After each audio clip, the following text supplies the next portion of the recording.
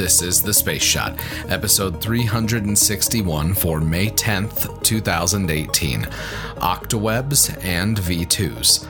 I'm John Molnix. Earlier today, SpaceX had to scrub the launch attempt for the first Block 5 variant of the Falcon 9 due to an issue with a ground system auto abort. The backup opportunity is tomorrow, Friday the 11th, at 4:14 p.m. Eastern Daylight Time, so if you couldn't catch today's live stream, be sure to give it a watch tomorrow. The Block 5 has changes that include a new Octaweb assembly that's bolted together instead of welded, allowing for easier inspection between flights. I'm not sure if I've mentioned this before, but Octaweb is one of the coolest sounding names for a piece of space hardware. It sounds like something you'd find in a James Bond movie.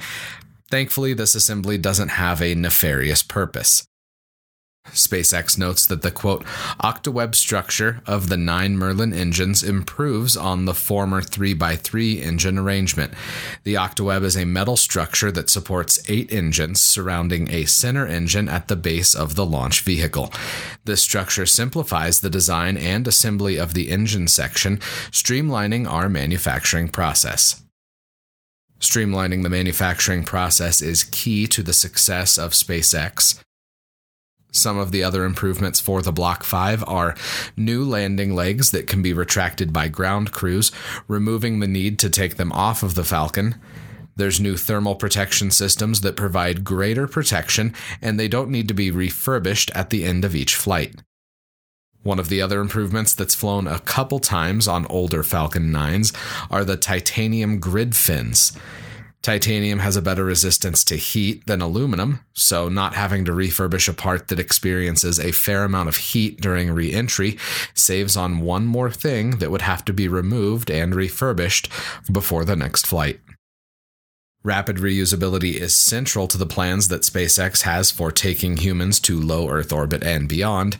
The Block 5 is going to be a workhorse for the company for a while, and I don't know about you, but I'm ready to see this rocket start to fly. I've got one piece of space history for today for the last part of the episode. The United States launched a V-2 rocket on May 10th, 1946. This rocket reached an altitude of 70 miles before impacting on the desert floor, and in the process creating a massive impact crater. In the book Pocketful of Rockets, History and Stories Behind White Sands Missile Range, author Jim Eccles shares an excerpt from a GE, General Electric, technical report on the first successful V-2 launch at White Sands, which took place on May 10th in 1946. Quote, the appearance of the crater indicated a very high-velocity impact with no chemical explosion or fire following. It was estimated to be at least 30 feet in diameter at the top and 30 feet deep. The Earth at this point consisted of a mixture of wet sand and gypsum rock.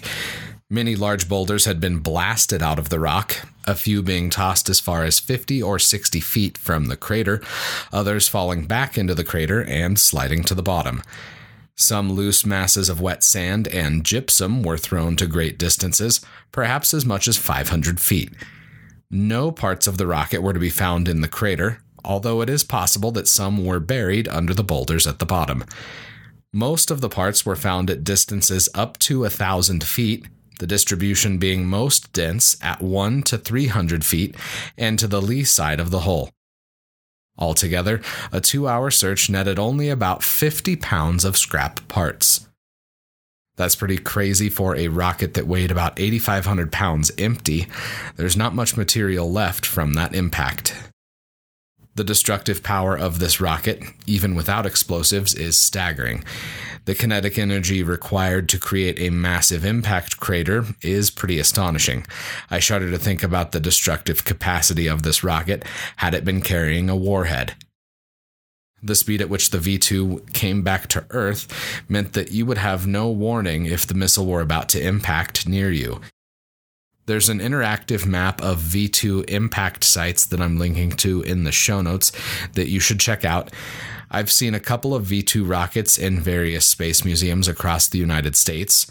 2 of those are the White Sands Missile Range Museum and, of course, the Cosmosphere. Knowing how many people died as a result of V-2 attacks and how many more slave laborers died making these rockets is a sobering reminder of the brutality of World War II. Tomorrow, we visit the Hubble Space Telescope for one last servicing mission, Atlantis and STS-125. Don't miss it. I hope all of you have a fantastic rest of your day. I appreciate each and every one of you that listen to the podcast every day. I'd be incredibly grateful if you could share the podcast with your friends and family. Tag one of them and let them know about your favorite episode. I'd also really appreciate it if you could venture into the Apple Podcasts app or your podcast app of choice and leave a review for The Space Shot. A steady stream of reviews helps ensure The Space Shot is more visible in the Apple Podcasts app. As always, the show notes have more information on today's episode.